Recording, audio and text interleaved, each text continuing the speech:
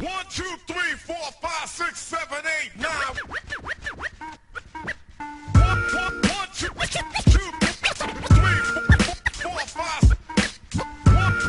2, 3, 4, 5. 1, 2, 3, 4, 5. Welcome to the podcast. We have the extraordinaire, stylist, creative, content creator, positivity, good vibes. Oh, thank you. So give everybody a little bit of background on who you are and where they can find you. So I am Angie Martinez Tejada, and I am a fashion stylist, content creator, editor. I do a lot of things, but you can find me at StyleMeAng, StyleMeAng.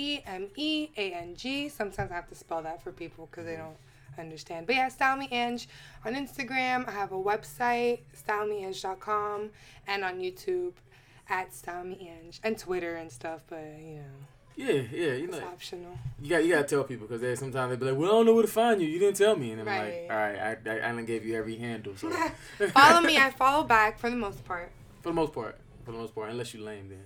I mean, it's not even more lame, but if I know I'm gonna not follow you in 3-4 weeks, I'd rather just not follow you now. But it's nothing personal. I think I've had to kind of streamline who I follow because I've made like a difference or made an emphasis in not using my social media for social and making it just business. So it's kind of like if what I'm scrolling is social or tempts me to post things that aren't in alignment with my brand, then I'd rather just not follow you. So it's nothing personal, it's just... Have you ever went on like an unfollowing spree? Oh, all the time, yeah. I just did one maybe like a month ago, and I felt kind of bad unfollowing people because it's like, I'm sorry, like, it's not you, it's literally me. Like, it's not Why you gonna give them an old cliche?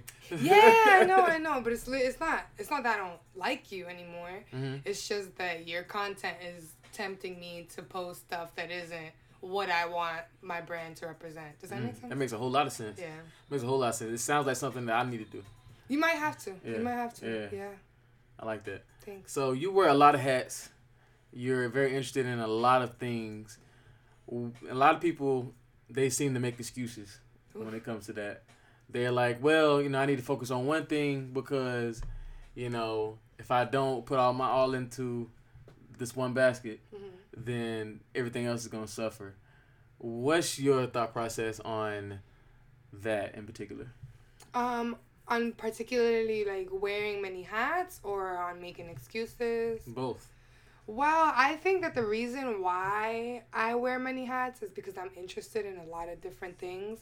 I want whatever I do to represent all of who I am. And so I think that I don't want to just do one thing. If I see that I have an influence or I'm somehow like making some type of impact on anyone, then I want it to be as genuine as possible. Like, I don't want people to think like, oh, she's doing it for the followers or for the money, because that's like far from it. I wish that, especially now, followers had nothing to do with it, even though it has like probably 60% of what to do with it, or people do a lot of things for followers. I wish that wasn't even People a be part. wild for followers. I wish that wasn't even a thing, though. I wish people would genuinely push whatever it is they're pushing because they want other people to succeed or to thrive or to follow whatever, But I think that making excuses is actually kind of in alignment with the whole followers thing. Is like, you just said people do followers for whatever, but it's like, why will people do anything for followers? Because you have two ways of gaining followers, is either buying them or, doing things for instant gratification. And then there's working your ass off, putting out content, doing what you have to do so that people actually see your vision, see your mission, and want to follow you. So the reason why I bring that up is because with excuses, I think the reason why people make excuses or give up on themselves is because they want that instant gratification. And when they don't get it, it's quitting time. I see a lot of people that I'm around or on social media, they tend to use social media to compare their lives to other people. and then they start to go into like a slight depression. Where okay, this person they dress better than me. Oh, this person just got a new car. Oh, this person is on vacation, and I'm not doing those things, so I must be losing in life, something like that. What's your take on that? It's funny you asked that actually, because it's something that is unavoidable, especially now that we're in an age where we have so much access to so many different lifestyles or so many different goals and achievements or even downfalls. But it's funny that you say that, because I was in church maybe last week or 2 weeks ago, and basically Pastor Furtick was talking about how right now it's so easy to compare yourself to the next person, you know, the person next to you, or the person who's doing something maybe better than you. But what's so interesting about that is that very few people post their downfalls. You know what I mean? Social media is a resume of all of your accomplishments, all of the good things that are happening It's your in highlights. life. Yeah, exactly. Highlights. So it's funny because we're comparing our regular day lives to the highlights of someone else. There you go. You know what I mean? No one's going to post, damn, I didn't get the job. Who's going to post that? I'm in the dark crying right now. Let me record it. You know what I'm saying? Exactly. I'm vulnerable right now. I'm vulnerable. Let me post that so that people can see that I have vulnerable moments too. No, of course not. So it's interesting that we live in that age, especially, and it goes back to instant gratification, where we're like, even I find myself, like, yesterday, actually, I was kind of discouraged because I posted, I want to do a video on Valentine's Day, like I was talking to you about, and I, like, was so tired yesterday from work, and I came home. Actually, it was twice this week. I came straight from work, 8 to 5, and I went to a photo shoot to shoot the pictures. And then, like, 2 days later, I came straight from work, 8 to 5, came home, and I did the graphics for it. So, you know, I'm putting out time and effort to actually make this look decent, you know what I mean? Like, I put in effort doing it. And then I posted on my stories with the little question sticker so people can ask me questions that I can answer, and no one answered them. And I mean, and it's not even like I was upset because people didn't answer, but I was kind of like, come on. It was a percentage, yeah. You know, like, come on. Like, come on. You want the interaction. I want the interaction because I want to make this. Like, but it's funny because I thought to myself, I was like, you know what's funny is that when I do have, not if, but when I do have 10K, 20K, that's when the same people who follow me now are going to be sending me questions. Yeah. Because it all goes back to, like, you know, clout and what everyone else is doing. People view you differently with that. Exactly. So I thought, I kind of got a little bit discouraged because I was like, ugh. And everyone, you know, this is me being vulnerable because I'm not going to be one of those people who only shows the highlights. But I thought to myself, I was like, you know, it's annoying. Like, God. But why people just can't appreciate you from the grassroots? Like, like when you're first starting to bubble, when you're first starting to get that, like when Kendrick Lamar was putting out his first mixtape, you know, why wasn't there the people that said, I don't know about this dude, you know, I don't know. Like, I went to a Kendrick Lamar concert when I was in college, and there was like 30 people in the audience. You know what I'm saying? Like, and then we went to see him with my wife last year, and it was at Spectrum. It was like 20,000. Exactly. You know? And I think there's two reasons for that. I think the first reason is because when you're at the grassroots, like you say, you're too similar to the next average Joe. So, like, for my instance, the reason why a lot of people weren't interacting or, you know, communicating and engaging is because I'm just Angie, who just graduated from ECU. So, in a way, you're too relatable. I'm too relatable. I'm too much like you. There's no reason for you to take time out of your day. I'm not a star. I'm not a star. And then the second reason is because they don't see everyone else doing it. You know what I mean? I bet you if I would have had 100 different responses on that story, people would have been like, oh, wow, people are asking questions. Let me ask a question. Because that's how it is. Like, when probably about a year ago, I posted on Twitter, just like, hey, guys, I'm a fashion stylist. You know, my next client could be on your Twitter. Could you please retweet this?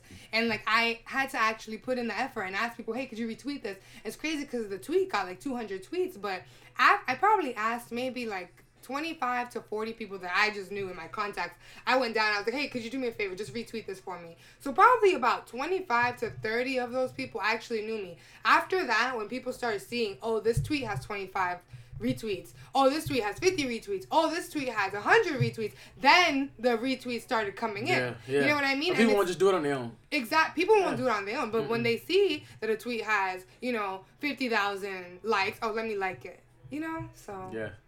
Wow. That's just people, though. I mean, it's fine. And it's easy for anyone out there who could be discouraged with it. Like, you're not alone in feeling discouraged. Keep doing what you're doing.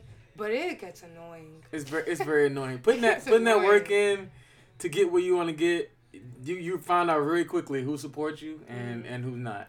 And it's funny that we're saying that because actually I have we're both looking at this poster. It's a mood board that I have. And there's a quote that I wrote on it. And it says, there's a tendency to doubt your growth in the midst of a big leap forward. Hold steady and allow yourself to bloom. And I think that's relevant to what we're saying right now. Very Because relevant. a lot of times you're right at the brink of, saying, screw this. Like, this is. And you begin to question, like, am I doing the right thing? Like, am I doing something wrong? Is it worth You're it? You're not. You're Is doing it something worth right. it? That's it a ain't big what everybody one. else is doing. I think a lot of people ask, is it worth it? With anything, going to the gym. Oh, is it worth me waking up at 4:50 in the morning it's to very go? worth it. Is it? Is Yeah. it worth it? Me paying $5 extra for a salad when this Big Mac costs $3? Is it worth it? Is it worth it? Me coming home and putting in 4 hours after I just put in 8 hours to get a like on Instagram? Is it worth it? That's up to you though. It's How up to you. important is it? It's up to you, and how passionate are you about it, and how bad do you want it? And what's the purpose behind it? I think is the biggest one.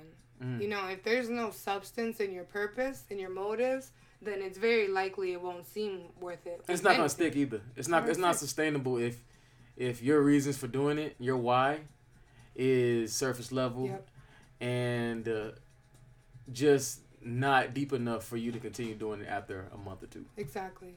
And then when you do have these minutes or these moments of, is it worth it? If your purpose isn't deep enough, then the answer is going to be, it's not that worth it. Like, I know some people, they're like, I want to lose weight, and I ask why, and they say, well, I'm going to the beach next month. That's very surface level. It's not a deep enough reason to stick to a healthy lifestyle. You see what I'm saying? Because after the beach trip, you're going to go back to eating the way you was eating. So you need something deep. Okay, I want to sleep better. Okay, I want my skin to be clearer. Okay, I want to be able to walk up a flight of stairs. I want my clothes to fit a certain way.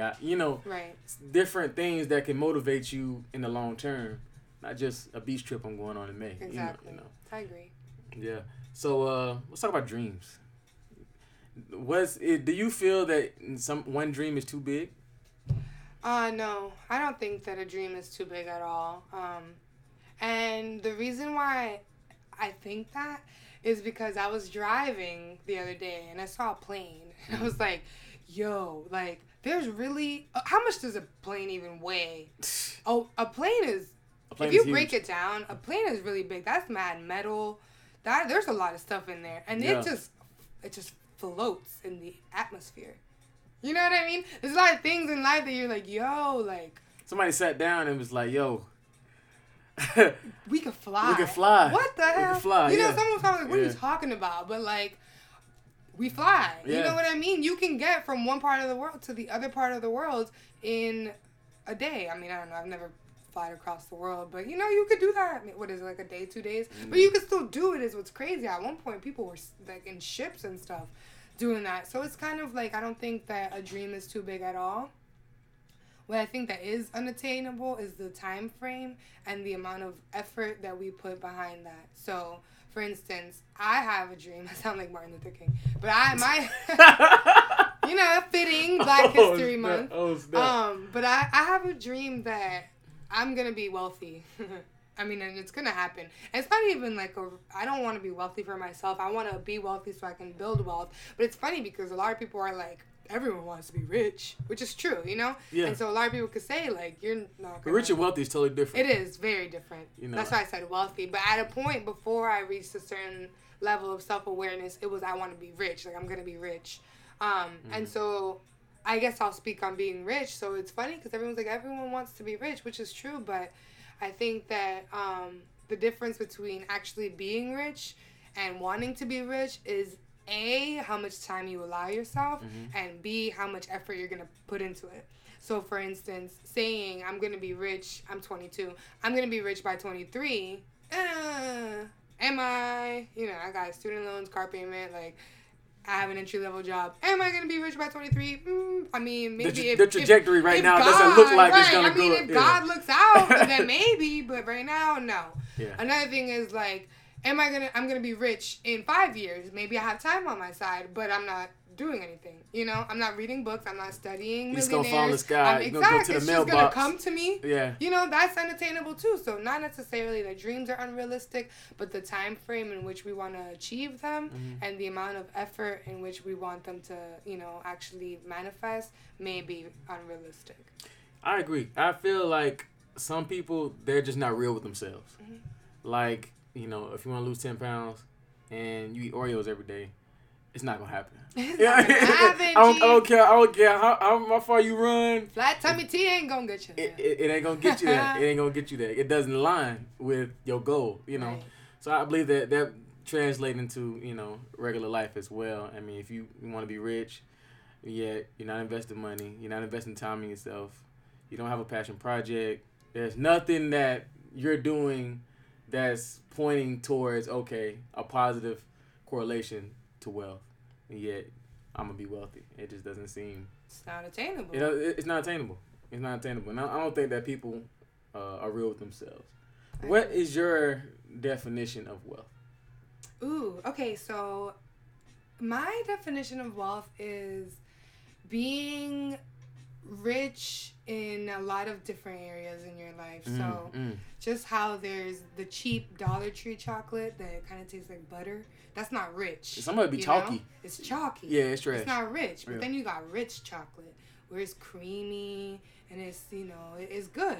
So I think that it's the same thing. Being rich in resources, not necessarily just financial resources, but educational resources, being rich in opportunity, as much as people may not like the direction that America's in right now, we live in a place where we have the freedom to study.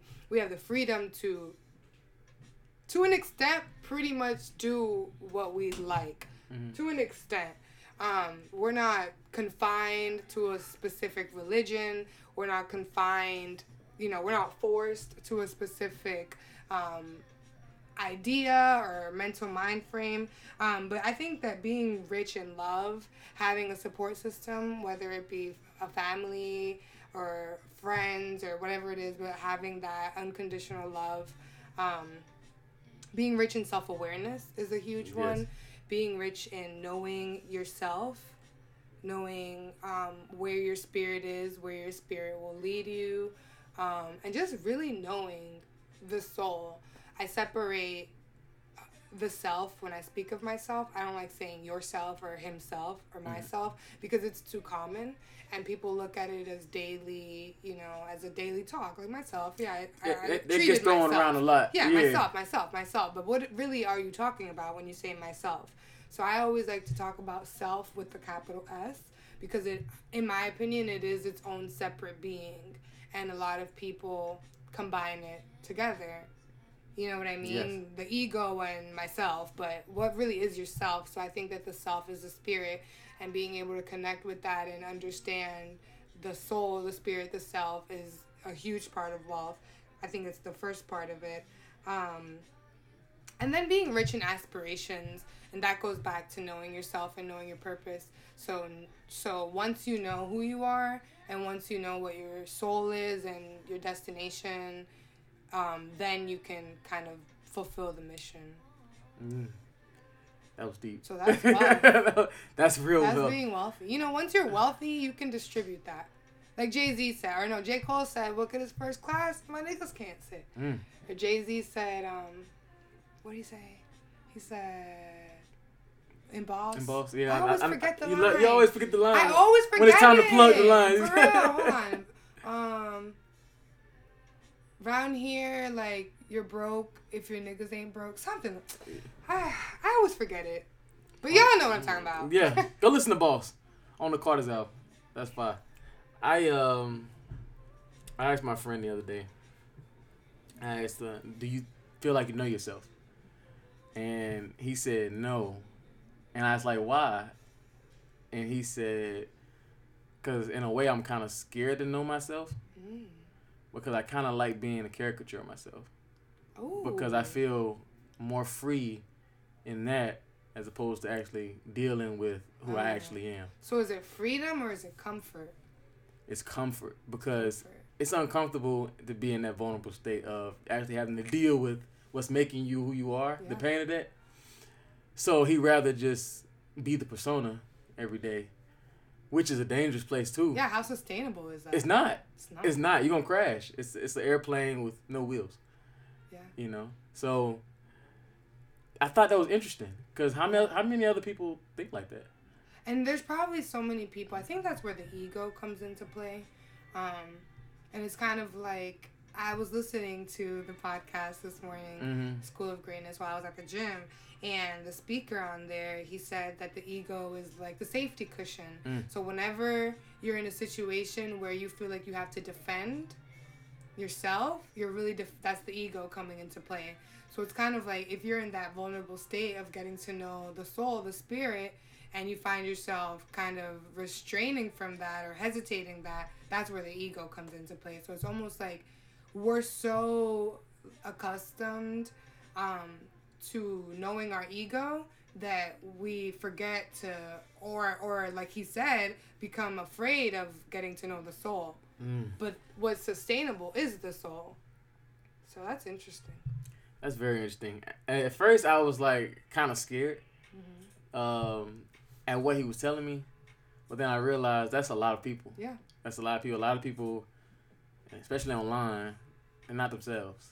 You know? And you can see effort. it. You can see it. It takes effort, right? It takes effort to know yourself. And personally, I think what is hardest about getting to know yourself is the isolation that it requires. And I'm not saying you have to be in your room, like, cooped up with no type of, social interaction, but you do have to become comfortable with being alone. And I think that's where it all stems from, because if you're so used to being surrounded by you're reliant to other people's opinions, other people's energies, other people's thoughts, other people's words. That's all affecting your energy. So if you can't spend time with just your thoughts, your energy, your feelings, your emotions, your ideals, who are you? What are you doing? You know what I mean? Like, you don't know. You're just walking in this earth depending on the next person who probably doesn't know himself either. And how lost is that situation? That's tough, man. That's tough. That's tough. How important is energy when you meet somebody? Ooh. Anybody. It can be a friend. It can be somebody that wants to talk to you. It can be a new person at work. Anybody. How important is energy, and how easily can you identify your energy between you and that person? Well, I think it depends. I haven't always been in tune with energy. I think that maybe to an extent, but I think that everyone has a general sense. Yeah, a general sense of I either like you for some reason or something's off about you. So that's something that everybody has. But I think that for you to be able to really understand other people's energy, you have to be able to understand your energy. So you have to be, like I said before, you have to know yourself. You have to be by yourself. You have to know your thoughts, your feelings, your emotions, your energy, your frequency before you can know someone else's, because that's what triggers or benefits you. So if you're at a high frequency and you've got aspirations and you've got goals and you've got peace and you've got balance, and then you're around someone who may not have all of that, then you can sense it, you know what I mean? Just by the way they speak, by the way they carry themselves. And it's crazy because I think that the more that I'm learning about myself, the more that I'm able to learn about other people, because I know what I do, and I know how I act in a certain situation. And so it's interesting because I'm a talker. And now that I'm learning about myself, I realize that I talk a lot when I'm nervous or when I'm anxious, because I hate awkwardness. I am not good with awkward. You find yourself overcompensating for somebody else's awkwardness. Yes, and just any situation that is awkward to me is like my ultimate, it just consumes me. I just really dislike awkward situations. So I think that in the past, or something that I'm trying to change about myself is, when I am in an awkward situation, I'll talk and I'll try to fill in the spaces. Like awkward silences, I hate them. You know what I mean? Because I'm like, it freaks me out. So I try to fill in the spaces, or I try to make the other person feel comfortable talking around me, or I try to give you my high energy and just kind of give it to you a little bit so we can balance. And Hopefully so, it brings something out of them. hopefully. And most of the time people appreciate that because it's like, oh, she's so friendly, she's so outgoing. And I am. But now that I'm like growing up and learning about myself, I think that it's so important to first not talk as much and to almost take inventory of the other person's energy so that you can meet them there. You know, and kind of assess. It's really assessing the situation so you know how to go about it. So I think that one thing I've done in the past is just kind of like taking the situation, focusing on how I feel about it, how it's making me feel. Like I can literally feel my physical responses to my emotional, you know, feelings. Like if I'm anxious, and I've noticed this, I think I talked to you about this before, if I'm ever nervous, that's when you see me talking with my hands. That's when you see me shifting in my chair. That's when, you know, I'm looking away and stuff like that. And so I think that now that I'm learning myself, I can literally catch myself, like my leg is going crazy right now. Like, whoa. Yeah. Like, you're nervous, dude. I'm nervous, yeah. you know, and I'm talking to myself internally, like, Angie, you're nervous right now, so calm it down. And I think that comes from being present. And it's something that I'm learning how to do, is just being very aware. It's so crazy how unaware we are of ourselves. Like, you know, on my shoulder, how much tension are you holding right now? You might not even realize, like, whoa, my shoulders aren't dropped. Let me drop my shoulders. Or like, you know, oh, my hand is kind of fidgeting right now. Why is my jaw clenched? Why is my jaw clenched? That's mine. That's my my thing. I don't know why, because I can be by myself, and I'm in the car listening to music. I'm like, I'm like, wait, I'm tripping. Yeah. Like, why do so I feel nervous? like that? Why? Exactly. Is somebody coming to get me, or am I thinking of something? Am I thinking too much? What's in the back of my head that's making me? It's crazy because it all goes back to mind, body, spirit for me. It's like what's in your mind affects your body. You know, well, really, it should be flip flop. It just sounds better, mind, body, spirit. But really, it's like what's in your spirit affects your mind. What's in your mind affects your body. So it should be spirit, mind, body, but whatever. But yeah, so I think that knowing my energy and being able to assess my energy and be in tune with that allows me to then assess someone else's energy. So for the most part, I think that I can't really sit here and say that I have a pretty good sense of someone's energy off rip. Like, oh, well, this is because I'm not there yet. I haven't reached that level of self-awareness, I guess you could say. But after, you know, I have learned how to sit back, assess, and just kind of take it from there. I think that's identifies a lot with my process as well. I can easily identify if somebody's being really fake. Just because I'm so, like, cut and dry. Right. I'm not, like, a gray area type of dude. So when somebody's, like, I don't know, they're, like, overly friendly, or they're, like, I don't know, they're not being real, they're doing a lot of lying back to back, you know, I'm just kind of like, I don't need to be around this person. Right. I'm going to say nothing to you, but I'll just be like, oh, nod, okay, cool, you know. Yeah. Go about my business, but it's not like, I can't rock with it, you know. And that's kind of something that I'm also, like, working on, is knowing which energies aren't necessarily aligning with my energy. So, you know, there's a lot of places where you kind of have to, although you may have some emotional attachment or some historical attachment to a certain person or a certain being, if the energy isn't matching or isn't benefiting your energy, then it's kind of a place where you have to fade out a little bit. So knowing, like, and that's not always a bad thing. It's not necessarily like, oh, that person has bad energy. Like, they're always complaining and this. But sometimes it's more so like, damn, all you do is sit on that couch and play the game. Yeah. You know, like, how am I supposed to be motivated if every time I talk to you, you're playing the game? You know? So you need people around you that, like, have some kind of push or some kind of, you know, your friends should motivate you. Yeah. Your friends should definitely motivate you and inspire you to want to do something different. Right. You know, it might not be the same thing that you're doing at a time. You might have a friend that likes to go bowling. You might have a friend that does hair. You might have a friend that into the computers. Right. Whatever they do in life, you know, they should inspire you in that. Exactly. And how much passion they put behind it and how much effort, and when they talk about it, they light up. Like, you're like, oh man, this is really dope for you. I like this for you. Right.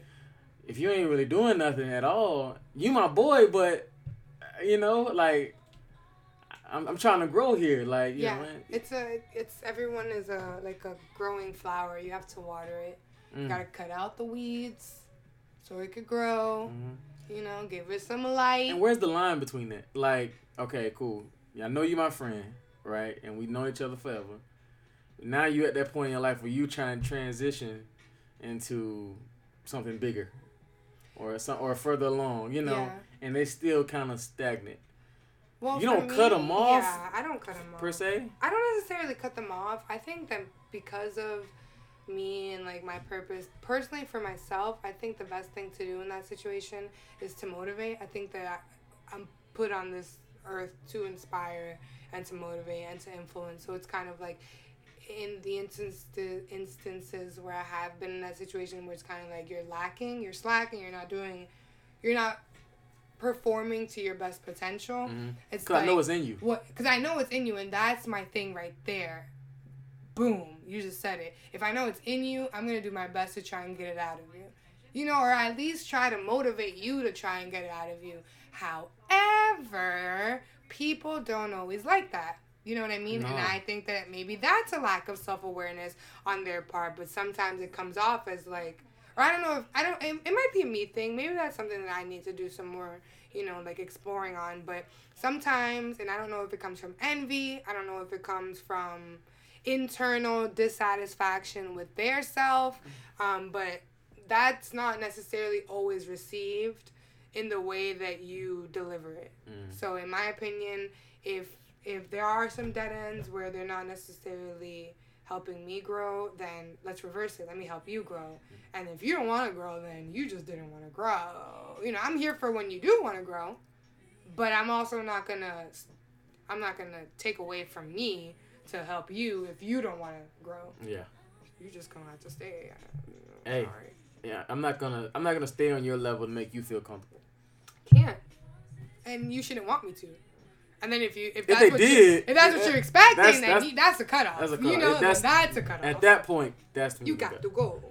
What do you think is the line between self-care and selfishness? I don't think the two correlate. I don't either. But some people think that you can be so consumed with yourself and call it self-care. Like, oh, you get your makeup done just because you want to have beat face. Well, then who cares? Does that make you feel good? But do you feel good about yourself? The people that down that makes me feel like you don't care that deeply about you. And honestly, I think that the people who down that or who interpret that as a bad thing is you need to do some searching on your part. You need to maybe you Why need are to you self-care. Intimidated by how much I love myself? Is that intimidating to you? Because maybe that's something. Maybe you should beat your face into your makeup if that's how you feel. Yeah. Maybe it'll help you feel better. Yeah. You know what I mean? Because seriously, if to anyone who's listening, how can you hate on someone for loving themselves? They don't love themselves. How do you love that's anyone why they hate else? on you. How do you love anyone else if you don't even love yourself? So you're upset at someone because they love them, because they take care of themselves? Come on. Yes. Like, come on. Selfish to me is you don't care about anyone else. Like, you first. You know, and to an extent, I think there's different interpretations to me first. Sometimes there's me first for my mental health, because you do have to put yourself first to be able to help anyone else. But I think that the line between quote-unquote self-care and selfish is how often or to what extent are you putting yourself first? Are you putting yourself first so that you're whole and complete enough? That way I can contribute to help people? Yeah. Exactly. Or are you putting yourself, all right, you're already whole and complete and happy, and you're just keeping this to yourself. Yeah, now I'm just going to go shit on you. Then it turns into conceit, you know? So I don't think that selfish and self-care, it's kind of like, let's relate it back to finances. I have $1 million, so now I'm good.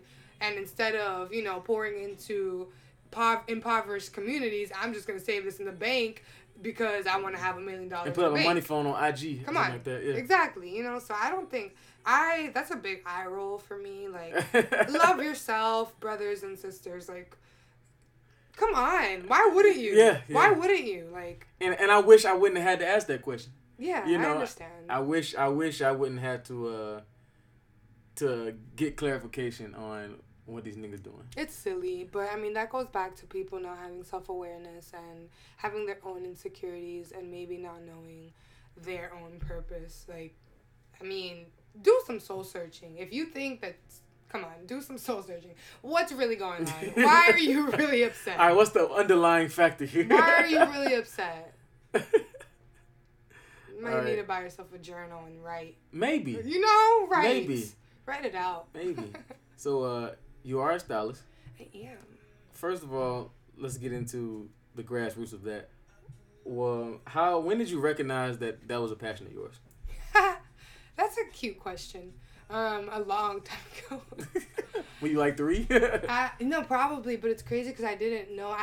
You know how you have very distant memories and you were so young that you can't even like put them together. You just have a visual in your head. So I remember I was in Lawrence, Massachusetts, and I have a very distant memory. My mom had a red, like blazer and skirt set. And I literally remember trying that on and just kind of playing dress up in her closet, which is such a cliche story, but I remember, I literally remember that, yeah. Mm-hmm. And so then my second earliest memory is my sister, your wife, had this little blue, she had this little blue journal. It was so, like, cheap. And, like, I don't know, for some reason I just wanted a journal, like, I guess when I was little, I thought that was grown and cool to have a journal.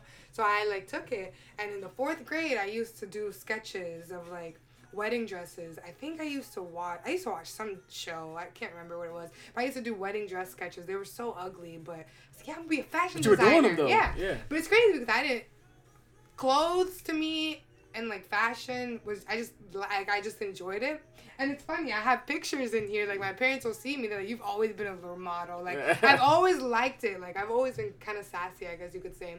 But in 4th grade, I had, like, a fashion line, blah, blah. Like, I was just dressed. I was like, yeah, I'll be a fashion designer. And then, like, at the same time in 4th grade is when I got into America's Next Top Model. And I watched that religiously. That was my show. Like, Good Sis Tyra was just... like Tyra, like she was just so cool. Like I don't know, maybe I just identified with her because she had a huge forehead and I have a big forehead and she was colored and like I just used to watch. I loved she was America's. Powerful, yes, she was strong. Powerful. You had Jay Alexander on there. Like I think that's where the epitome of like glam and fabulous came to fruition for me. I was like, yes, like that's what I want to do. Like I love that. And so that kind of like, you know, started to come together. But I didn't realize that I wanted to be in fashion until I was in 9th grade. So in 8th grade, when I was in middle school, we had the counselor come to middle school to tell us, like, because we had to choose our classes for high school.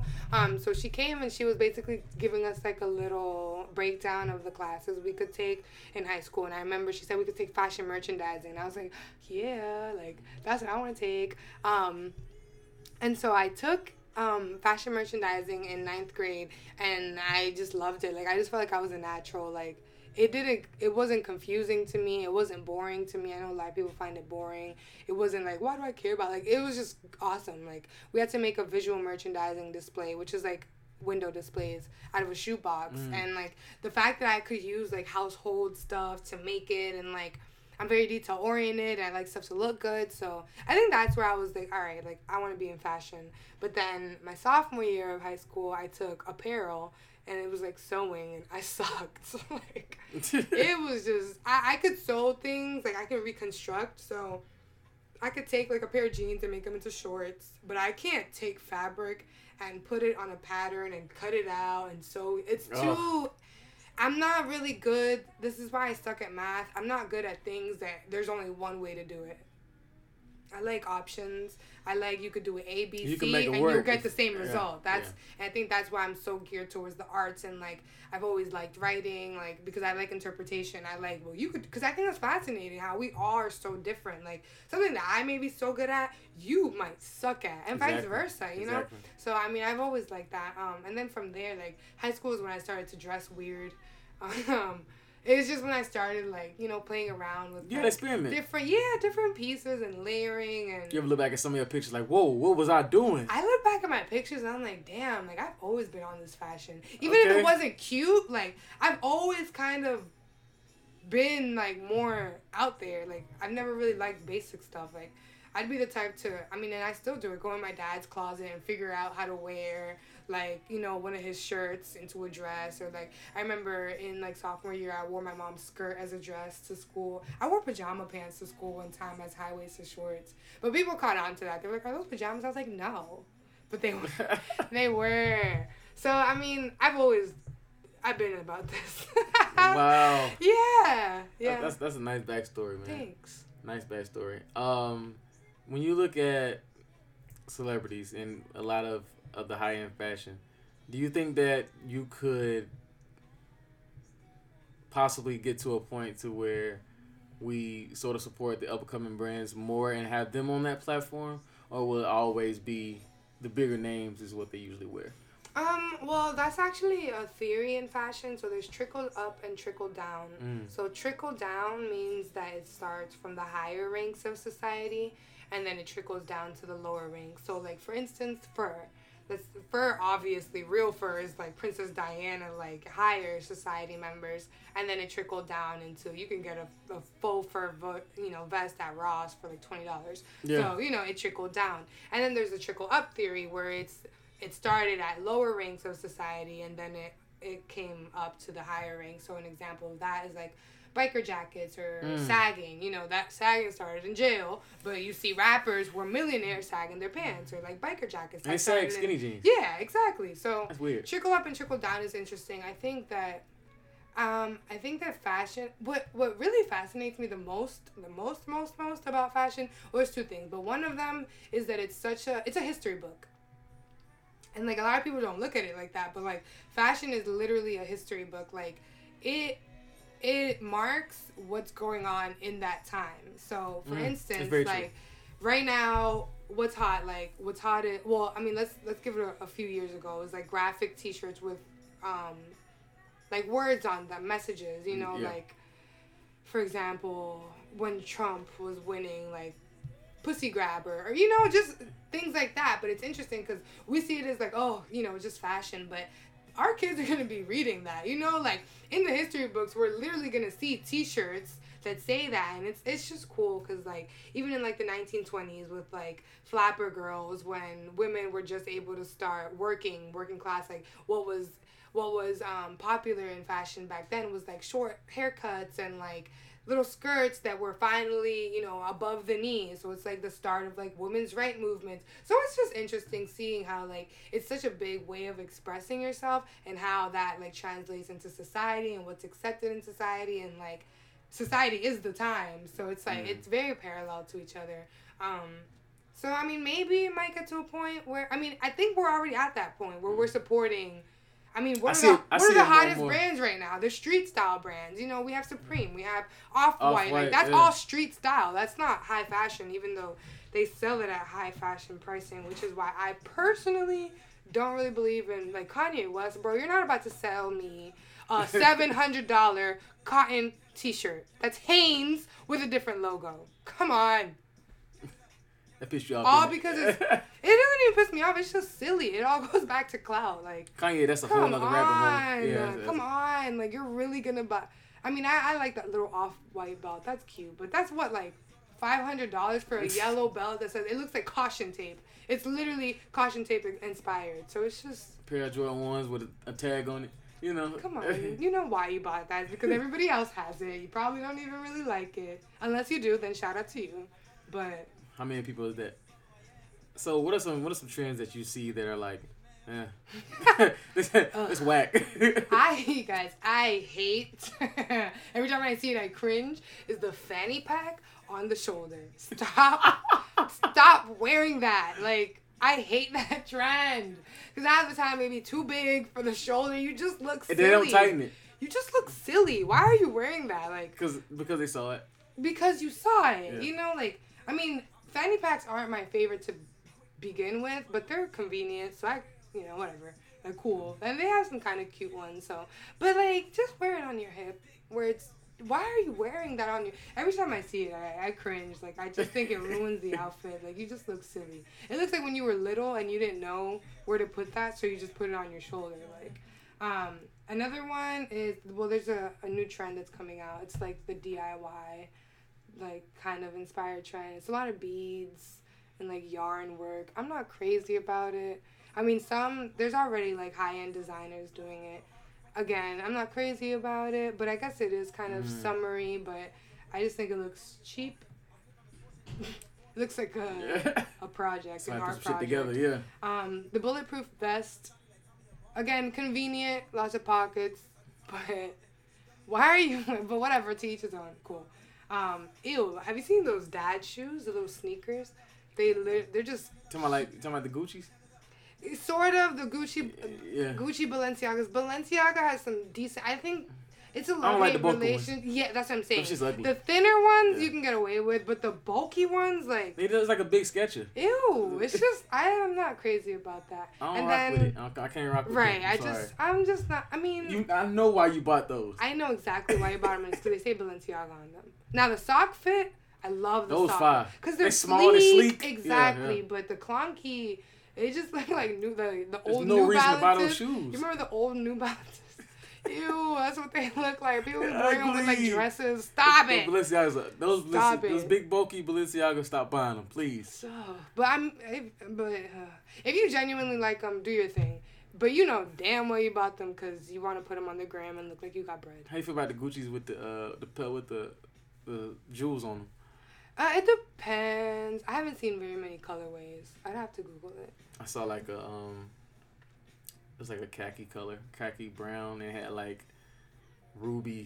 pink ruby colored beads on it. I was like, it's like a somebody's purse. Little art somebody's purse on your shoe, on your feet. Your kid just took a glue gun and stuck And here, Dad, this is Happy Father's Day. Like, yeah, that's whack. I'm not crazy. And then the biggest trend that I'm over is clout. Clout? I hate clout. Stop wearing stuff because you saw it on Instagram. How you feel about the sweater with Balenciaga written all over it? I haven't seen it. You haven't seen it? No, I haven't seen it. That's literally all it is. It's just, I mean, some stuff is like, I mean, I'm a fashion head, so a lot of stuff that most people find ugly, I could probably, like, okay, I see the art. I see the art, you know? But some stuff is just, you know, you bought that because everybody else is going to think you're cool. Stop doing that.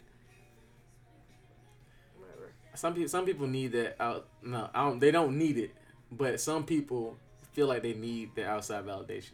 It feels like you need somebody to tell you that you look good today. I need somebody. I mean, and that might be tell the me case. that my outfit's gas. Like you need that because if you don't have it, then you're gonna feel like you're not enough. You can't. Exactly. You telling yourself that you look good, it's not enough. Like I need that 300 likes because if I don't get it, then I'm gonna be like, dang, like I ain't fulfilled. And it all goes back to conspicuous consumption. So that's something that's always been in society, which is basically, if you're not familiar with the phrase, is just purchasing things so that it increases your social status. You know? So for instance, how many people are going to buy a $3,000 Louis V bag that has absolutely no logo on it? Right? Compared to the $3,000 Louis V bag that has LV written all over it. Which one are you going to buy? You're probably going to buy the one that has LV written all over it. Why? They're both Louis Vuitton, right? Mm-hmm. But you want the one that lets other people know, hey, I can afford this Louis Vuitton bag and I have it. You know what I mean? Yeah. So, I mean, it's interesting. That's really, a lot of the times, like, I think people purchase stuff because they want other people to know I have the funds and the status to purchase this. But when you step back and look though, you skipped your car note on that. How is it? You skipped your car note on that. Pay your bills first. You didn't even pay your car note. One time I was with my uncle and he I forgot what department store we were in, but they had Champion hoodies, and that's a whole nother rabbit hole. Anyway, and so. They had the Champion symbol like on the wrist.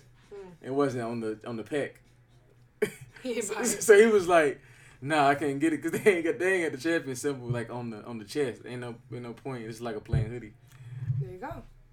And that's the perfect example of it's the logo. Right. I mean, and you know that's I mean it's very common. Like I'm not gonna lie, I've done it. Innocent. I've done it. I mean, I've I done would it. buy I've the done it. Louis V with the maybe one. I don't really like the one with all. I mean, I'm lying. I do. The white one is really cute. I really want that one.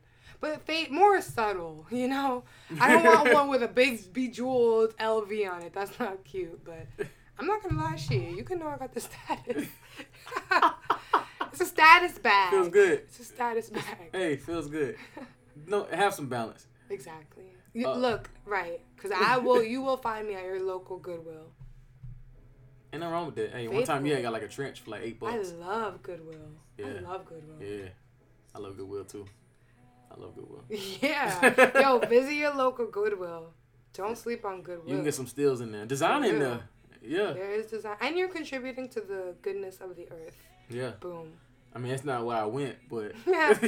but it makes you benefit. feel even better. Double benefit. Yeah, exactly. Let's see what we got next. Do you feel like guys play games? I ain't saying nothing. Do I feel like guys play games? No, I don't think guys play games. I just think guys are indecisive.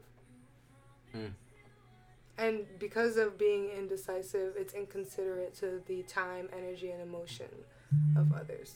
I think guys make so many bad decisions that they're scared to make decisions. Ooh, that's an interesting perspective. Because it's like when you grow up, you're told so many lies. Like, all right, you ain't supposed to cry because you got to be tough and you're going to be weak and you got to leave the house and you got to do this. So if you're vulnerable, you the B word. You know what I'm saying? So that's a lie. So you already got that. So when things happen to you in life, it's like, all right, I got to be tough. Right. And with that, you don't learn how to express yourself well. Okay. So if you can't express yourself when you're dealing with women, you're in trouble. And I think that's one of the biggest, for myself personally, I think that's one of the biggest frustrations is a lack of just express yourself. That is so annoying to me. If you come home from work, right? Communicate, and dude. You beat him home that day. He comes in, you're like, hey babe, how you doing? Whatever, you say when he come in, and he obviously got something on his mind. You can see it. Yeah. You can feel it. It's like, all right, he ain't have a good day today. And so you ask him, what's going on, and he just like, nah, I'm good, whatever, let's move on, whatever. You kind of like, want to know, like, okay, like, what has you so drained right now? Right. And he's not in a mood and mindset to tell you in that moment. And he doesn't feel like expressing himself, not only because he don't want to, but because he doesn't know how. Right. And he doesn't want to come off as weak because he's giving you his feelings, like. Yeah.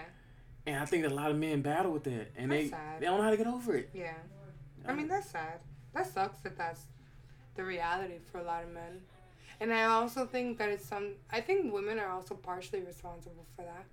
Because it's like if you are, I mean, not all of them, and I think it depends on the relationship that you have with the person, but I think that women are partially responsible for that. Because, like, why are you crying? You're supposed to be a man. You're a B word, so that's not. Oh, man. That's whack. That's whack. That yeah. sucks. That does suck. I wish that wasn't the case, and I hope we could change that, because that's sad. That's very sad. Yeah. You ever been involved with a bad communicator? Yeah, and what's crazy is that he swore up and down he knew everything about communication. And he did teach me a lot about communication, but it was very, objective. Subjective?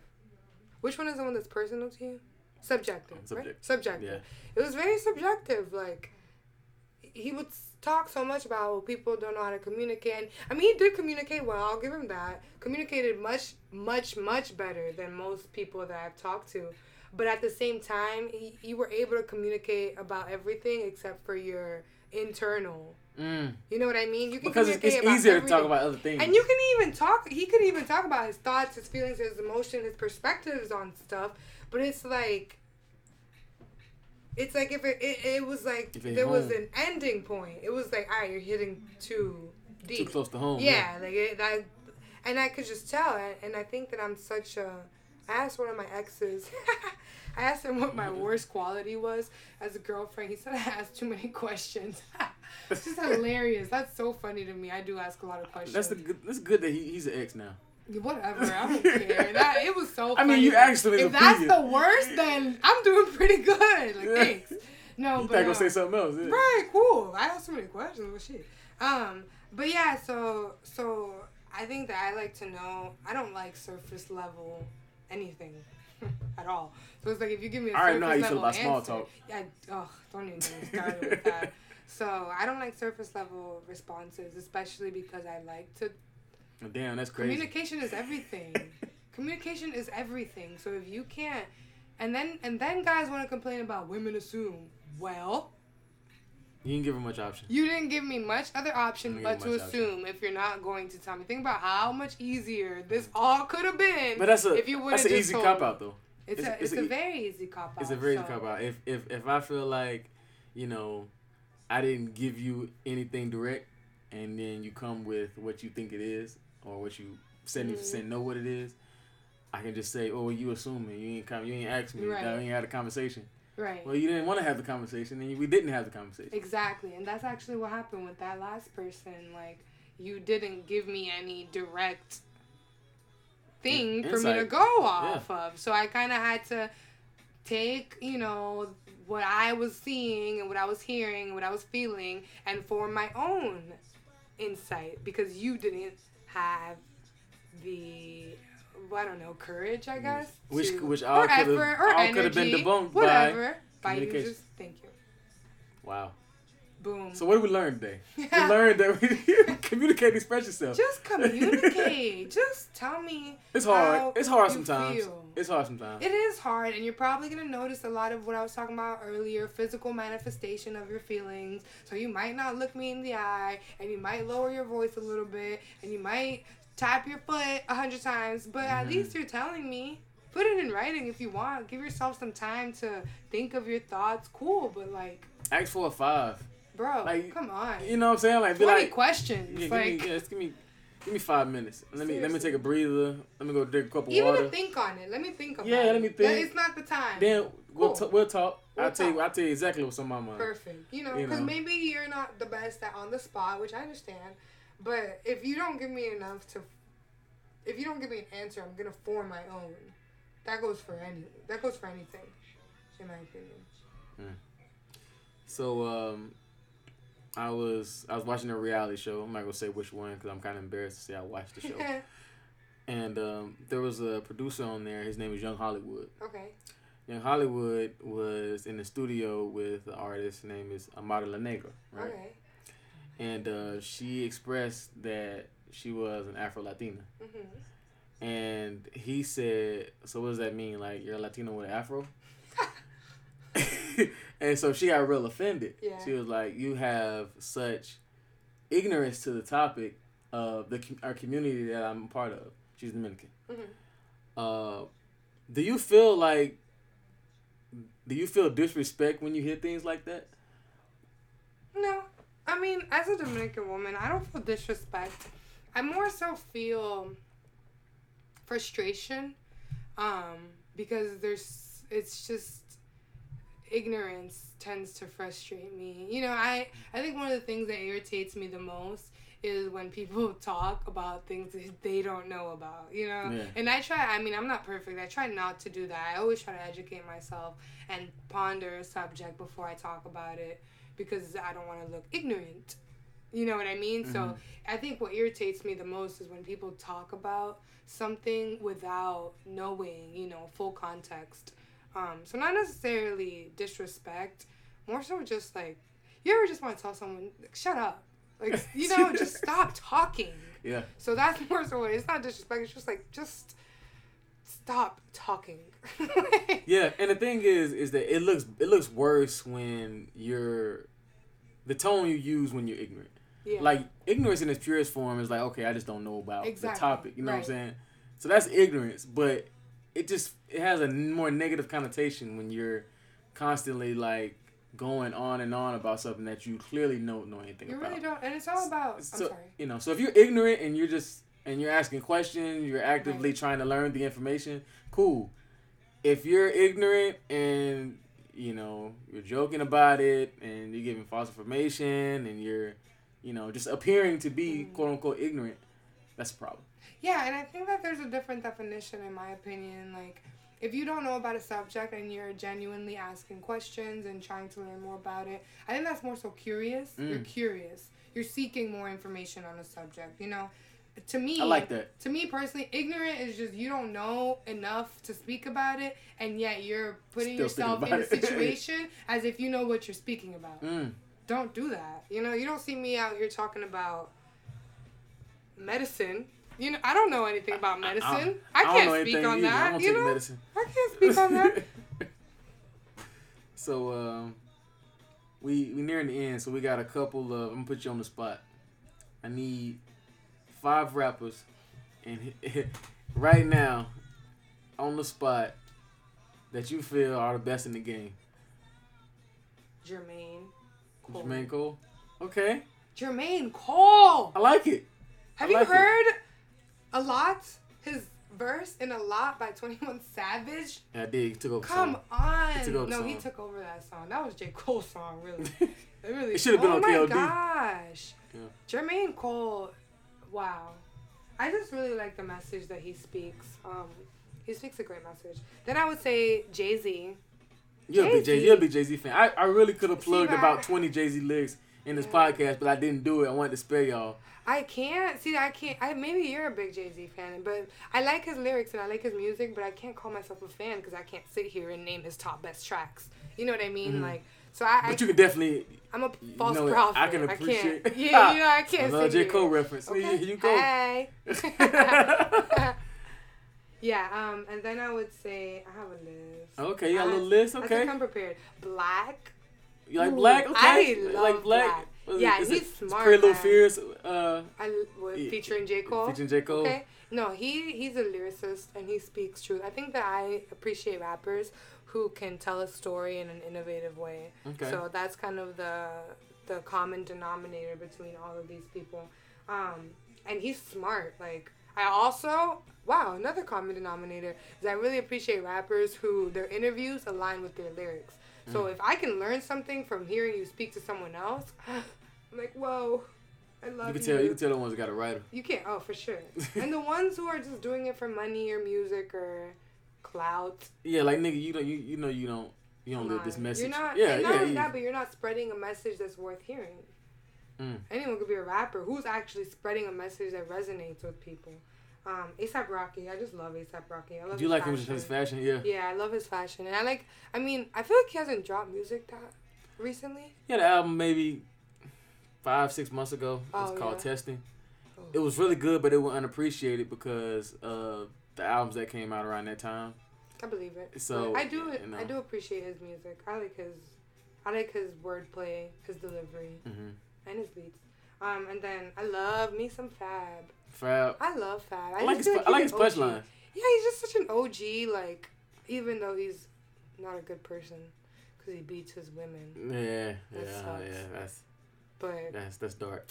It is dark. It's kind of like damn. Anyway, especially when you hear the details about it, knock her teeth out, stuff like that. I didn't even know that. Oh, you didn't? Oh. He knocked her teeth. Nah, he didn't do that. That's what I'm saying. I don't really want to mention him, but and he's just an OG. I think that if you were relevant back then, before I even really knew what hip hop was, and you're still relevant now, you're a pretty good rapper. Yeah, Fab is one of the very few artists that was able to adjust with the time. Right. He's able to. 50 Cent too is pretty good. Yeah. He can. Okay, I can do a track with OG. Yeah. I can also do a track with Uzi. Exactly, and it's still fire. I don't like Uzi. Uzi's strange to me. I do like some Uzi songs. I like his beginning stuff. Yeah, but it's gotten weird. Yeah. It's gotten weird. All my friends are dead. And then he's talking about he's talking about retiring. I'm never going to do music again, stuff like that. Took all the stuff down. So I don't know. We'll see. I didn't know that. I don't know. I think it's label stuff, but maybe. Yeah. That's a hard question though. That was a very hard question. You prepared. I had to take a note on that.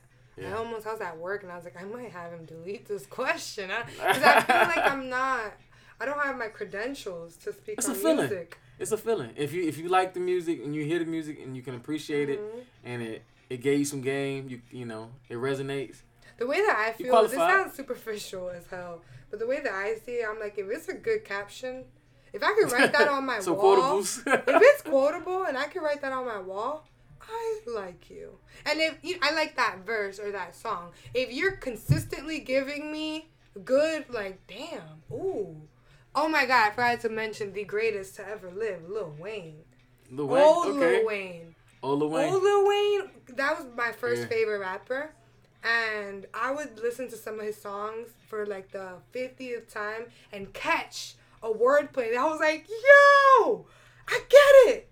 Lil Wayne was fire. Lil Wayne, wow. I don't know. Real G's move sides like lasagna. Like lasagna? That's fire. Ooh. That's fire. He said, a millionaire. I'm a young money millionaire, tougher than Nigerian hair. My criteria compared to your career just isn't fair. Ooh. What? What? Yeah, he's good. I mean, I miss him. Yeah, his old it's stuff, over with. but, Yeah. It's over with. I mean, I'm not saying that he's washed, but compared to the standard we set for Lil Wayne, Yeah. it's definitely a decline. The last album And it's was okay. pretty decent. Michael started Jordan doing also that- played for the Wizards, so I When get he it. started doing that rock stuff, though, I was like, Wayne. You And ever get that a album was rock gold stage? too. That's crazy. I was not a fan of that. The I wasn't rock a fan music, either. I was like, But this last one, I could appreciate it. I appreciate it too. I think I gave it like a 6.5 or 7, something Okay. like that. Yeah, that's a good album. That's a good album. Man. My last question. Health and fitness. You lost weight. I did. A lot of weight. You had a I weight did, loss huh? journey. It was very successful. Thank you. You've kept it off. It's sustainable. It's amazing. Thanks. What's some tips that you would give some people if they're just not getting started? And they're like intimidated by the gym and they don't really know what to eat, stuff like that, because there's a lot of misinformation Yeah. about how to go about that, how to approach weight loss and stuff like that. So what's some tips that you would give some people who want to embark on that journey? So I think the biggest tip, it really, really starts with with you. Why do you want to lose weight? Mm-hmm. Why do you want to become fit? Why do you want to become well? And how badly are you willing to sacrifice for it? And then from there, once you can identify that, then everything else is fairly simple. There's no... And it's so funny, I was just talking to my dad about this, flat tummy tea and There's not a magic pill. It's not a magic pill. You guys, Cleansing juices. They are cleansing scamming people. juices. Scamming You people. guys. Come on, bro. The secret sauce is working your body and watching what you eat. That's real, and drinking water. That's it. That's the only secret sauce. Like, Yeah. after you can determine, like, okay, like for me, I wanted to lose weight. I remember that. So I went to college. I've always been chubbier. But I went to college and I came back right before my birthday, and I literally remember it was January 5th. My birthday's January 6th. And I had a doctor's appointment, and you know how they weigh you? So I got on the scale and I was 4 pounds away from weighing 200 pounds. It said 196. I'm 5'6", so That's a lot of weight. I was like, wait, 200? Like, I mean, nothing to anybody who may weigh that. But you for knew, me but you knew that for personally, you were overweight. I was like, yeah. 2, like the fact that it was a 2 instead of like a 1, I was like, whoa, what? So that was kind of like the red flag for me. I was like, this is, I gotta know.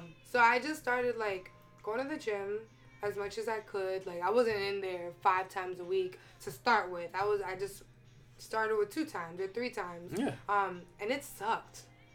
The gym sucks when you're out of that. But I started to, I think I went like 4 weeks in a row. And I was like, I think with me is once I'm on a roll, I don't want to fall off. You get that forward momentum. Yeah. Yeah. Like, and it's not even the momentum, honestly. It's more so like, I know that if I don't go to the gym for 2 weeks, I'm going to be just as tired and just as not motivated and just as like, ugh, as when I first started. So I think really I the need reason to be consistent. Yeah. the reason that I've been able to keep it up and keep the weight off is because I don't want to get to the point where I don't like I'm at the gym and I'm tired or I got to start over. I got to start from the square one.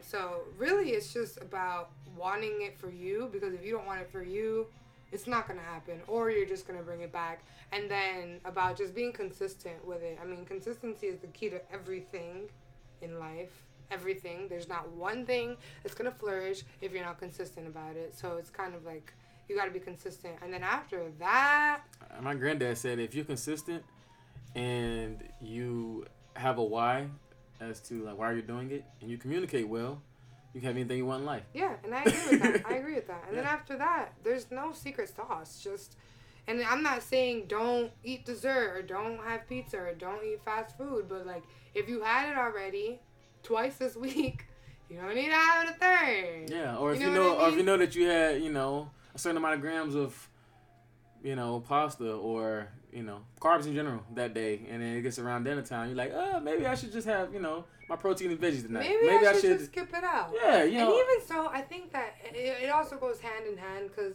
what I learned was if I can't necessarily burn it off, I'm not going to consume it. Because once you start going to the gym and you get on that treadmill and you've been on there for an hour and you only burn 250 calories, bro, I'm pissed. Yeah. Are you kidding me? I just busted my tail on this treadmill and I only burned 300 calories. What has 300? That's like a light. It's a pack of M&Ms. That's a light pack. Yeah. That's what they label Not as even the light king and fit. size, yeah. Light and fit. Are you kidding me? You know what I mean? Like, the stuff that really gives you satisfaction is like 1,500 calories. Yeah.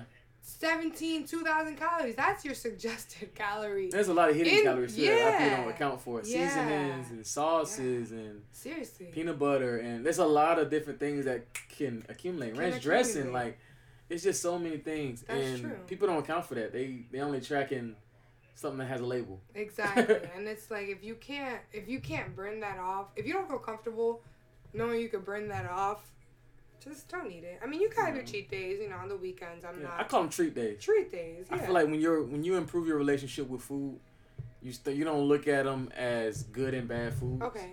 You kind of look at it as, okay, there's some foods you should eat more than others. No. or less than others. Like, yeah, I agree. All right, cool. I mean, I like brownies, so it's never gonna be a time where I'm never gonna eat brownies. Right. But I know if I've went, if I'm eating 3 meals a day and 2 snacks, I know that that's 35 meals a week. So if I go 33 for 35, that's a very good percentage. Yeah. I'm cool with that. Exactly. I'm okay with that. Yeah, Exactly. And also, honestly, like, I'm sorry to the people who can't cook, but I think Oh man, being able to cook your own meals is like 75% of the battle. It's 75%. eating out is tragic. Yo, and if Tragic. you think about it, eating out is kind of nasty. Like, who's preparing your meal right now? How do you know they wash their hands? How do you know that How do you know they wore a hairnet? How do you know that hamburger patty didn't fall on the floor and they didn't just like and put it back? Ew. Like, I mean, I'm sorry. I don't mean to ruin that. Probably somebody listening to this in their earpods. Yeah, I'm sorry that you're at ordering Bonefish right Grill now. right now. I don't mean to ruin it for you, but and not only that, but it's easier to eat healthy when you can cook it. You know what I mean? Yeah. Because there's very few. If you guys have ever had Clean Eats, no offense, Clean Eats, that food is disgusting, and it's like because it's so plain, like it has no flavor. So it's like there's not a lot of fast food chains or food chains in general that offer healthy food that also tastes good. Exactly, because most of it, I'll be honest with you, the calories are very high when you eat out because they cook a lot of their foods in like butter and very oily bases. Yeah. That obviously they want you to come back, so they're gonna make it tasty, almost addictive. Yeah, it's almost addictive. Yeah. Yeah. So a lot of that food is gonna be cooked in a way that's gonna bring you back, and it's gonna be very high in calories. You might think you eating 600 calories for your dinner. It'd be like 1,100. You'd be like, what the, what did I just you eat? can cook it yourself, like, let's say something, a lot of people are like, you eat so healthy. I guess I do, but I don't really think of it as healthy food. Like, today, like, if I eat quinoa, I mean, I'm gonna say salmon because I'm a pescatarian now, but like quinoa, salmon, and vegetables, like that sounds really, really healthy to somebody. But like I be seasoning my salmon, you know, my quinoa is nice and yummy. My veggies got garlic. They taste good. Like I'm enjoying what I'm eating. It's not like a sacrifice. So if you can learn how to cook and you start to learn your flavors and you start to know what spices go with stuff, which my sister's the pro on that. I can't claim any of that. Yeah, she is. She really is. I can't claim any of that. My mom and my sister, God, they're really the pros, but whatever. Back in my college days, people would gas me.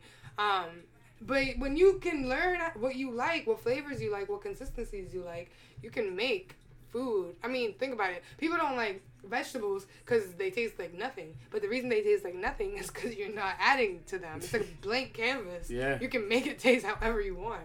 Yeah. I love me some vegetables. That's actually a trick. That's like a hack, too. Yeah. When you have a plate full of vegetables and you got your veggies, which is your micronutrients, and you got your carbs and you got your protein, whatever that protein source is, if you eat your veggies first, veggies like are very, very like notorious for like filling you up. So you won't be as prone to overeat if you eat your veggies first. And I ain't even told my wife that, but that's why I eat my veggies first, because I'm not gonna get seconds, I'm not gonna overeat, and I'm gonna feel full and more satisfied just by that one little hack. Yeah. You know, and a lot of people don't know that. So a lot of people, they'll just be like, all right, I'll have a salad before my dinner. So they eat the salad, then they're less prone to overeat because like, okay, well now I'm satisfied. Right. You know. And another big thing for weight loss, I think probably one of the biggest is water. Your water intake. I used to be a huge soda drinker. I love. Not that I was like some people that like drink a soda every day, multiple times. Not like that, but like if I had an option between water and soda, you know, I was gonna get the soda. And you don't know how much better you feel. Yeah. And so I started to not track my water, but my biggest hack for drinking water is I always have a water bottle or, you know, something where it's there. So I'm like, I'm thirsty, I'm going to drink water. So I think that the more I started to drink water, the thirstier I started to get. So my body's like, you haven't had water in like 15 minutes. Let me drink some water, you know? So that's a huge one because a lot of people don't realize how much sugar and calories there's in juice. I mean, I love juice and I still love soda, but if you think about it, that doesn't really quench your thirst. None of that actually. If you're thirsty, makes you want to get more soda. You're gonna get thirstier. Yeah. You know, so water's huge. Yes. And the only downside is you're always having to use the bathroom. Oh, all day. All day. I've been thinking my boss is probably literally. My boss is probably like, why do you go to the bathroom so much? Well, I drink a lot of water. But that's probably the other biggest one. I just hope that we get to a point to where now I know that it's kind of cool now to. All right, cool. I'm going to be in the gym now. I'm going to get right. I'm going to get my workout clothes. You know, it's cool to be that sort of whatever on social media. But I'm actually excited to see people grow more into all right, I'm actually going to get into it for my health. Yeah, and not only, because I think health is kind of like self. You know, it's something that you hear and it's just automatically categorized in a place of your mind where you hear it all the time.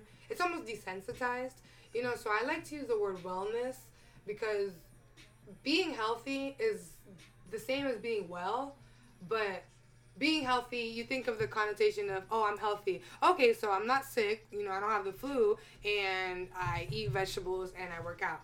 So I think that some people kind of categorize that as a certain lifestyle, like, oh, she's healthy, so she's probably gonna get the salad, but I'm not healthy, I'm gonna get this burger. Like, it's just how it is, you know. But when you think, no one really wants to attribute themselves as being unwell, you know, like, I'm not well, like, ooh, that kind of like, think to yourself, am I well? And if you say no, like, you kind of want to change that. So the reason why I use well is because it goes back to what I was saying earlier about mind, body, spirit.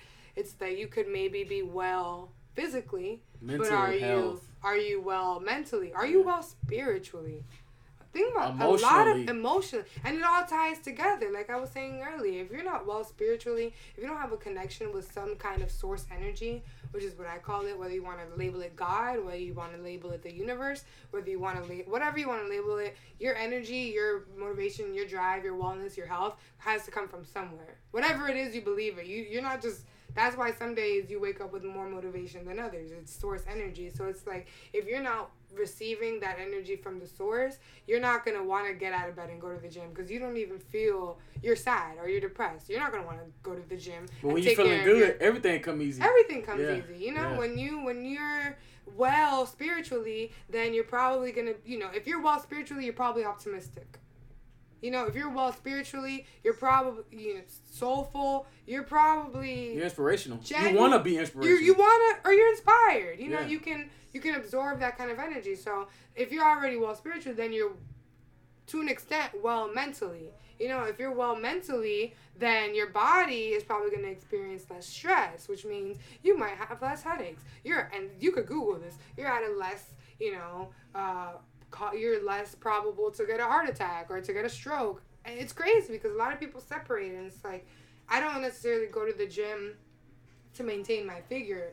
I've gotten to the point, luckily, thank God, where it's an endorphin rush. So it's like, it's hard as hell to get up and go a lot of times. I'm so happy you're doing it now. But, I mean, a lot of the push is, you know, well, I know that 100% of the time, no exaggeration, I feel better after going than before going. 100%. It's never happened to me once where I go to the gym and afterwards I'm like, oh, I shouldn't have come.